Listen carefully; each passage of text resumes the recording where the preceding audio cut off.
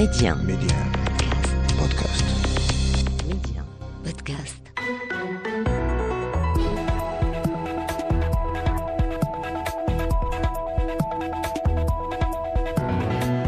أهلا بكم. ملف الصحراء المغربية، تحركات دبلوماسية مغربية لافتة خلال أشغال الجمعية العامة الأممية، مواقف داعمة للوحدة الترابية للمغرب، ودينامية تنموية في الأقاليم الجنوبية لا رجعة فيها. ما جديد ملف الصحراء المغربية؟ ما هي دلالات التحركات الدبلوماسية المغربية اللافتة في نيويورك؟ كيف يسير قطار التنمية في الأقاليم الجنوبية للمملكة؟ ومعه دينامية فتح قنصليات جديدة بالدخل والعيون. أسئلة وأخرى نطرحها على ضيوف الحلقة: سعيد الخمسي رئيس مؤسسة مغرب الجهات، وصبري الحو محامي وخبير في القانون الدولي وملف الصحراء، وعبر الهاتف من باريس زين الطيبي رئيس جمعية الدراسات الجيوسياسية وجمعية الإعلاميات العربية بباريس. أهلا ومرحبا بكم جميعا. نبدأ معك أستاذ سعيد الخمسي. المغرب جدد ويجدد الدعوة للجزائر للمشاركة في مسلسل الموائد المستديرة. الجزائر باعتبارها طرف في هذا النزاع الإقليمي المفتعل حول الصحراء المغربية، الجزائر تنفي أنها طرف في هذا النزاع. يعني كيف يمكن تدبير مسألة ملف الموائد المستديرة في ظل هذا الموقف الجزائري؟ أعتقد أن قضية هنا يعني سؤالين سريضة. قضية الجزائر طرف أساسي في قضية الصحراء المغربية. أعتقد بأن هذا يعني حتى النقاش في هذا الأمر أصبح متجاوزا أولا. والأمر الثاني هو الموائد المستديرة. قضية طرف أساسي وقضية الموائد المستديرة. قضية طرف أساسي أعتقد بأن هناك ثلاث أشياء كبرى في اعتقادي. الأولى هي المرجعية الأممية. قرارات الأممية الأخيرة كلها تتأكد أن الجزائر طرف أساسي، وخصوصا القرار 26/02. بالإضافة لشيء آخر، إذا لم تكن الجزائر طرف أساسي، لماذا الجزائر تتواصل مع الأمم المتحدة وترد رسميا وتكتب ويكتب إليها وتدعم الجبهة الانفصالية على الأرض؟ هذا الأمر الأول. الأمر الثاني هو أن إذا كانت الجزائر ليست طرفا أساسيا، فهل تراب تندوف ليس ترابا جزائريا؟ إذن ما معنى أن تستضيف الجزائر جبهة انفصالية ومسلحين فوق ترابها؟ لأن هذا الأساسي. قد نتفهم قضية مدنيين ولكن أنت تستضيف جهازا مسلحا فوق ترابك، إما هذا ماشي ترابك، إما هذا القضية. لأن عندما تقول الجزائر أنها ليست طرف، هذا أمر خطير حتى على الجزائر. لأن ما معنى الجزائر ليست طرفا في صراع وتستضيف طرفا أساسيا في هذا الصراع اللي هو جبهة البوليساريو؟ هذا الأمر الأول. الأمر الثاني هو أن الجزائر نفسها شاركت في الموائد المستديرة مع المغرب، في مائدتين مستديرتين مع المغرب، بمعنى بالأمس كانت المشاركة حلال، اليوم حرام. هذا الأمر. الجزائر اليوم تفر من هذه الآلية. ويعني عندما نفهم القضية يعني يبطل العجب كما يقال. الجزائر لا حل الاستفتاء يرضيها ولا الحكم الذاتي يرضيها. الجزائر الذي يرضيها أن يطول هذا الصراع. نعم، واضح. وأي مسار يؤدي إلى عدم إطارة هذا المسار يعني ماشي في مصلحتها. قضية مشاركتها في مائدتين مستديرة. الجزائر يعني علينا ألا ننسى أنها ليست فقط شاركت فيه، بل الجزائر هي التي قدمت للأمين العام للأمم المتحدة مقترح تقسيم الأرض. وهذه القضية هذه يعني للأسف احنا المغاربة ما وقفناش عليها. ما معنى أن تقترح الجزائر اقتسام أو تقسيم أرض لا تعود للجزائر وتقول أنها لا تعود للمغرب؟ هذا أمر في غاية واضح الفكرة. أستاذ سعيد، أستاذ صبري الحو، يعني في خضم هذا النقاش حول الموائد المستديرة كانت هناك تحركات دبلوماسية لافتة للمغرب في نيويورك في إطار على هامش الجمعية العامة الأممية في دورتها 77. يعني ما أهمية هذه التحركات وبهذه الكيفية في شرح وترسيخ المعايير المغربية لإيجاد حل سياسي للنزاع الإقليمي المفتعل حول الصحراء المغربية؟ أعتقد أن الدبلوماسية المغربية قد تفطنت وأدركت أن مبادرة المغرب بالحكم الذاتي هي في حاجة مستمرة إلى مرافعة دولية من أجل أولا ترسيخ المكتسبات، ومن أجل حشد دولي وحشد وقناعة دولية، لأنه لا يمكن التأسيس ولا المراهنة على المبادرة وحسب، بل إن هذه المبادرة تحتاج إلى ترجمة على أرض الواقع، تحتاج إلى شرح للمجتمع الدولي والأممي باستمرار وعلى جميع الأصعدة وكل المنابر، سواء كانت أممية أو دولية أو حتى في المجتمع المدني.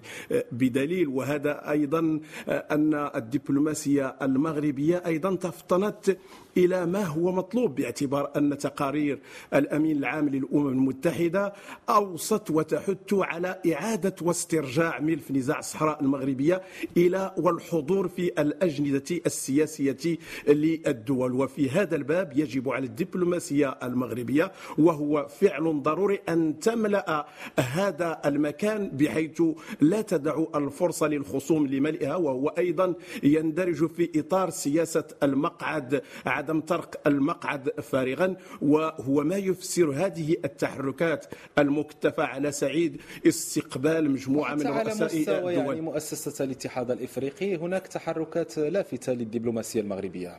هذا شيء ضروري، بالرغم من أن المغرب يرافع أن الاتحاد الإفريقي غير مختص، ولكن يجب على المغرب أن يكون هنا أختلف شيئا مع الدبلوماسية المغربية، لأن جعل الملف نزاع الصحراء في إطارها التنظيم القاري منحصرا بين يدي لجنة ثلاثية سياسية أربك، بل إنه كبح وعطل مسار كانت فيه الدبلوماسية المغربية مجتهدة وحققت انتصارات على الصعيد الإفريقي، وكان على المغرب أن يسير على ذلك المنوال وعلى ذلك المنحى التصاعدي. وإن هنا أقول أن الدبلوماسية المغربية نجاح نعم باهر، ولكن عليها استثمار تواجدها وانتشارها في الاتحاد الإفريقي من أجل بلورة وترجمة هذا الانتصار إلى قرارات إفريقية. واضح أستاذ صبري. يعني نفتح اللحظة الخط لضيفتنا من باريس الأستاذة زينة الطيبي. أستاذة زينة، على أرض الواقع تشهد الأقاليم الجنوبية للمملكة دينامية تنموية كبيرة، نموذج تنموي جديد للأقاليم الجنوبية أطلقه العاهل المغربي في العام 2015. ما الذي تعنيه هذه الدينامية التنموية، وكيف تجيب على أسئلة مناورات الانفصاليين ومن يدعم الانفصاليين؟ أستاذة زينة. مرحبا، تحياتي للجميع وشكرا سيد رضا على الاستضافة. فعلا المغرب يقترح حل هذه المشكلة من خلال الحكم الذاتي تحت رعايته، وهذه أرض يعني ملك المغرب واضح، وهذا الحل مشرف جدا لمنطقة الصحراء وللجميع. وللأسف أنه في بعض الدول رافضة الحكم الذاتي، ولكن رغم ذلك التطور اللي صار بالصحراء إن كان في العيون ولا في الدخلة تطور هائل على غرار جميع المناطق في المغرب. شهدت منطقة الصحراء تطورا هاما وازدهارا ملموسا فعلا، يعني إن كان على الصعيد البنيوي، الطرق، السدود، ميناء ناخذ اكزامبل ميناء دخل الأطلسي، إن كان بالنسبة للسدود الفاسك، كل ذلك يعني هالمنطقة. كيف تجيب هذه الدينامية أستاذة زينة على مناورات الانفصاليين ومن يدعم الانفصاليين؟ يعني الآن نحن نتحدث عن أمر واقع في الأقاليم الجنوبية للمملكة. أيوة، هذا الأهم، هو المهم أنه الواحد يشوف التطور الملموس. يعني أنا زرت الصحراء المغربية عدة مرات وشفت التطور. للأسف كما كنت حضرتك لاحظت التطور بعيونك اللبنانية العربية الباريزية أستاذة زينة. أيوة، وأنا لحالك وقت اللي منقارن ما حققه المغرب في الصحراء من تطور اقتصادي وبنيوي، يعني بتقارن ذلك مع باقي الدول العربية، لابد أن نعترف بأنه في المقدمة المغرب في المقدمة في هالتطور هيدا أولا. يعني من ناحية تانية بعتقد يمكن الجار الجزائري في غيره كيف المغرب بيتطور بهالشكل هيدا وهن بعدهم على حالهم. المهم سؤالك من يدعم الانفصاليين؟ هي واضح كنا عم نحكي السيد ضيوفك سيد الخمسي وسيد لحو قالوا انه الجزائر وراء البوليزاريو، بتدعم البوليزاريو، بتدفع للبوليزاريو. وفي بعض دول الشيوعية ما يتبقى من الدول الشيوعية والأفكار الشيوعية، وأيضا الجزائر تلعب دور سلبي جدا وتحرض البعض ضد المغرب، تحرض بعض المفكرين ذات أفكار شيوعية ومتطرفة. طيب واضحة الفكرة أستاذة زينة، واضحة الفكرة. أعود إليك أستاذ سعيد الخمسي. يعني قطار التنمية يسير في الأقاليم الجنوبية للمملكة، ومعه دينامية أخرى مرتبطة بفتح قنصليات جديدة لعدة دول بمدينتي الدخلة والعيون.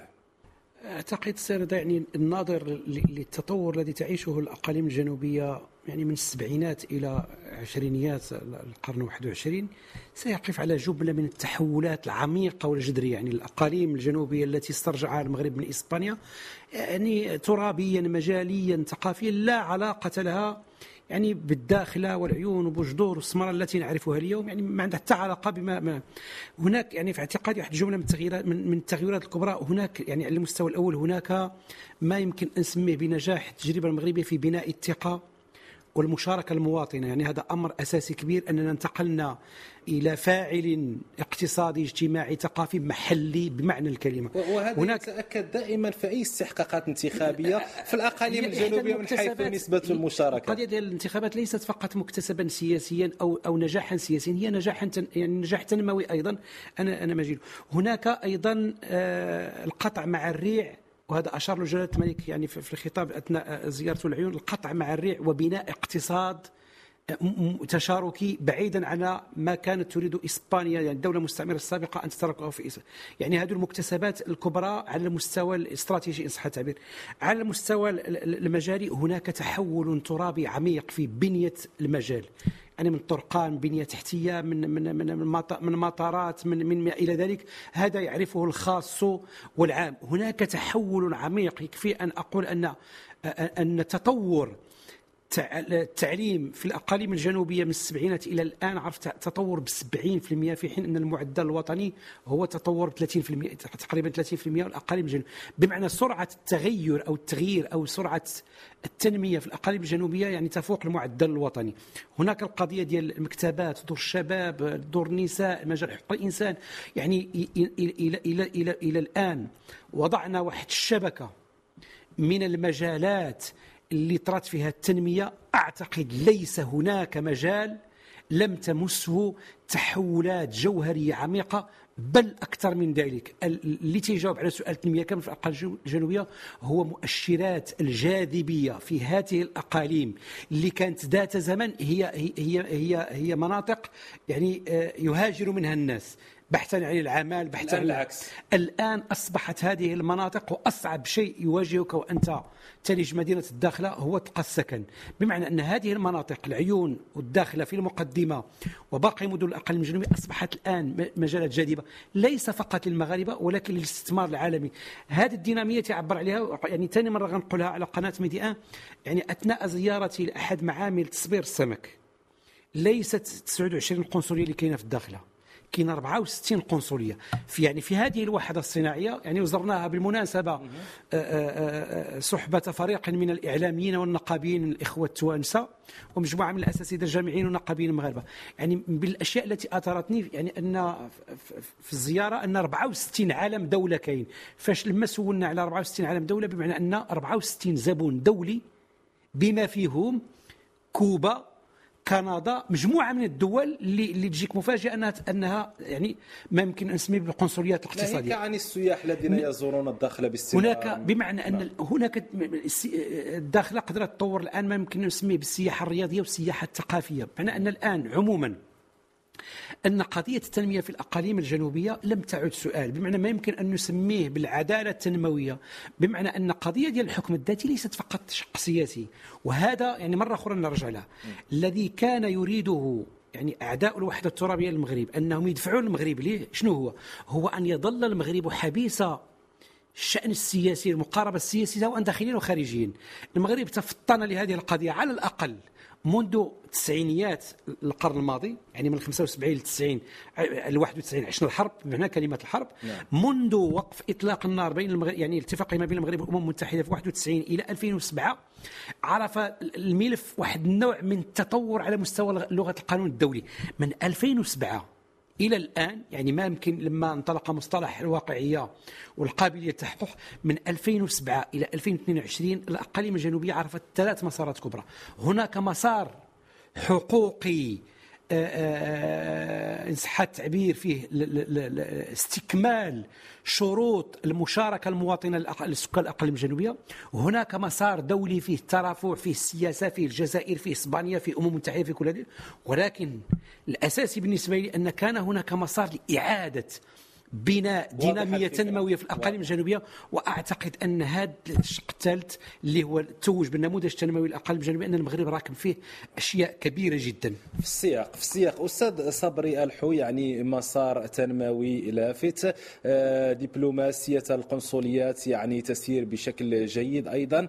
لكن اليوم كيف يمكن توسيع دائرة الداعمين لمسألة إيجاد حل سياسي متوافق بشأنه ويحترم السيادة الوطنية للمغرب؟ الآن هناك موقف أمريكي واضح، موقف إسباني واضح، يعني كيف يمكن توسيع الدائرة مستقبلا؟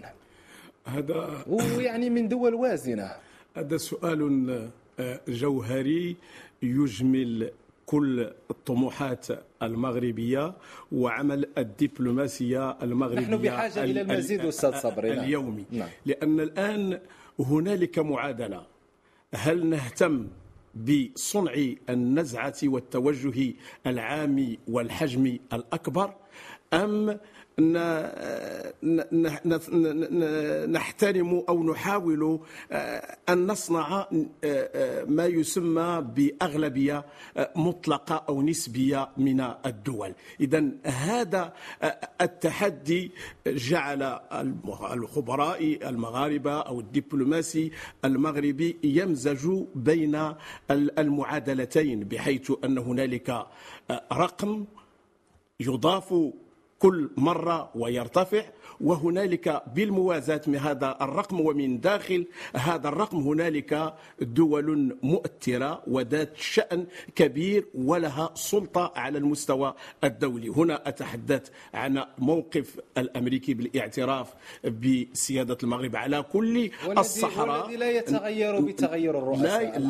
لا يتغير، لأنه مبدأ اتخذته الدبلوماسية الأمريكية عن قناعة وبعد استحضار شرعية التاريخ والرجحان القانوني والرأي الاستشاري لمحكمة العدل الدولية والمصالح الأمريكية بينها وبين المغرب. إذن هنا هذا قرار ثابت لا يتغير بتغير الرئاسة ولا النظام الأمريكي. أيضا ينضاف إليه الموقف الإسباني، وهو حجة في حد ذاته، وهو ما يقزم الطرح الآخر ويستصغره وينقل الضغط إلى الجهة الأخرى في الجزائر. وهنا نتحدث عن حساسية الموقف واللحظة الراهنة، بحيث أن هنالك مسار دولي على جميع الأصعدة، وهذا المسار الدولي يعتبر مظلة من أجل فتح الفرصة وإعطاء المجال لتنفيذ وتطبيق الحكم الذاتي. هذا ما لا ينتبه إليه الجميع، وهنالك قرائن كثيرة مستقرة تعطي النتيجة أن هذا هو الذي يقع سواء على قرار بنية تركيبة قرار مجلس الأمن أو على مستوى ما وقع في القرقرات من أستاذ صبري. سأعود إليك. معنا الضيفة من باريس أيضا لأن الوقت يمر بسرعة. أستاذة زينة، يعني على ضوء ما سبق، على ضوء ما أشار إليه الأستاذ سعيد والأستاذ صبري، كيف يمكن اليوم، يعني الآن هناك آلة دعائية يعني لخصوم المغرب، كيف يمكن وضع حد لهذه الآلة الدعائية التي تحاول تزييف كل هذه الحقائق، سواء الحقائق الدبلوماسية، النجاحات الدبلوماسية أو النجاحات على الأرض، المسألة التنموية في الأقاليم الجنوبية؟ فعلا انه كيف ممكن محاربه الآلة الدعائيه لخصوم المغرب. في البدايه ليس على المغرب ان يبرر موقفه، لانه هو يدافع عن حقه وعن وحده ترابه. يعني المغرب مش المفروض عليه انه يدافع، انه يبرر موقفه، ولكن رغم ذلك اللعبة الدبلوماسية حساسة جدا. ضروري أن الرد على البروباغندا الموجودة في أوروبا، خصوصا أنا عايشة في أوروبا وبشوف البروباغندا البوليزاريو والجزائر والشبكات الشيوعية واليسارية الموجودة خصوصا في عادة أستاذة زينة، كيف يمكن وضع حد لآلة دعائية، يعني بغض النظر عن ملف الصحراء، يعني في أي نزاع معين كيف تضع الحد لمن يحاول تغليط الرأي العام؟ يجب تنظيم ندوات ولقاءات في جميع بلدان أوروبا للتوضيح، للمعرفة، لفتح الأنظار على مسألة تاريخ المغرب العميق والصحراء في تاريخ المغرب، يعني توضيح وتذكير. يعني نحن بمعهد الدراسات الجيوسياسية أصدرنا ملف كتيب مذكرة عن موضوع الصحراء بالعربي بالفرنسي بالإسباني وبالإنجليزي. يعني كنت بحب ويا ريت هالكتيب كان يتوزع على كل السفارات ولا ينعرف. يعني لازم دعم اللي بيعرف الموضوع تماما يكون موجود على الساحة، وحتى يعني من المغرب مين يجي ينبه ويحكي عن الموضوع، لأنه الموضوع مهم وحساس واضح جدا. الفكرة أستاذة زينة، واضح الفكرة. أعود إليك أستاذ سعيد الخمسي. شكرا لك أستاذة زينة، يعني الفكرة واضحة. أستاذ سعيد الخمسي، على ضوء ما سبق، ما هي التحديات المقبلة أمام المغرب يعني لتحقيق مزيد من المكاسب الدبلوماسية وتحصيل المكتسبات باختصار؟ أعتقد أن باختصار هناك يعني في اعتقادي حتى 4-5 تحديات كبرى. الأول هو التحدي ديال داخلي، هو القطع مع أسلوب ما في التعاطي مع قضية الصحراء المغربية. هذا التحدي تجمله مقولة جلالة الملك عندما قال في آخر خطاب 20 غش، عندما قال أن قضية الصحراء هي النظارة التي ينظر منها المغرب للعالم والمقياس البسيط والواضح لصداقاتنا مع الآخرين. التحدي الثاني أعتقد هو تحدي أن تعي الأطراف الأخرى بأن قضية الحكم الذاتي هي قضية وصلت لمرحلة التنزيل. التحدي الثالث هو تحدي قبول الرأي العام الجزائري بحقيقة الأشياء، وبالتالي الجزائر يعني لأن الآن نحن نفكر أحيانا ميكرو داخل. الآن الموضوع وصل إلى مراحله النهائية، ومراحل النهائية بدأها في 2017 عندما قال جلالة الملك بأن قضية الصحراء ستدخل المنعطف الحاسم. دخلنا المنعطف الحاسم، المنعطف الحاسم خصو شوية الوقت احنا غاديين فيه. في دقيقة أستاذ. آخر حاجة هو تحدي، أنا أقول بأننا الآن كمغاربة علينا أن نبدأ في التفكير في تحدي المصالحة مع إخواننا الانفصاليين. أقول إخواننا الانفصاليين علاش؟ دائما نقول في تندوف هناك المحتجزون وهناك الانفصاليون. المحتجزون سيأتون حتما، والمغرب لما تقول المائدة المستديرة بمعنى أنه دولة تؤمن بعقلية تدبير سلمي لهذا الملف، بالتالي كل الأسئلة يجب أن نستعد لها، وكل الأسئلة يجب أن تكون لنا سيناريوهات الجواب عليها. نترك لك دقيقة أستاذ صابري، يعني كيف تنظر إلى هذه التحديات، الحفاظ على المكتسبات إلى غير ذلك؟ التحدي الأول هو أن المغرب بلغ مرتبة النجاح ويجب الاستمرار فيه، والاستمرار في النجاح يحتاج تعبئة الجميع من كل من موقعه ومن دائرة اختصاصها. التحدي الثاني هو الحفاظ على قدر من الهدوء وعدم ترك المجال للمناكفات بحيث أنها ستفرمل المغرب والجزائر. هو مجال اختصاصه ومحاولة صد المغرب من الانتقال من الحسم إلى الإشهاد النهائي بنهائية النزاع. أستاذ صبري الحو المحامي والمختص في القانون الدولي وقضية الصحراء، شكرا لك. شكرا لك أستاذ سعيد الخمسي رئيس مؤسسة مغرب الجهات. وكانت معنا من باريس الأستاذة زينة طيبي رئيسة جمعية الدراسات الجيوسياسية وجمعية الإعلاميات العربية بباريس. شكرا لكم، شكرا لكل من تابعنا، وإلى اللقاء.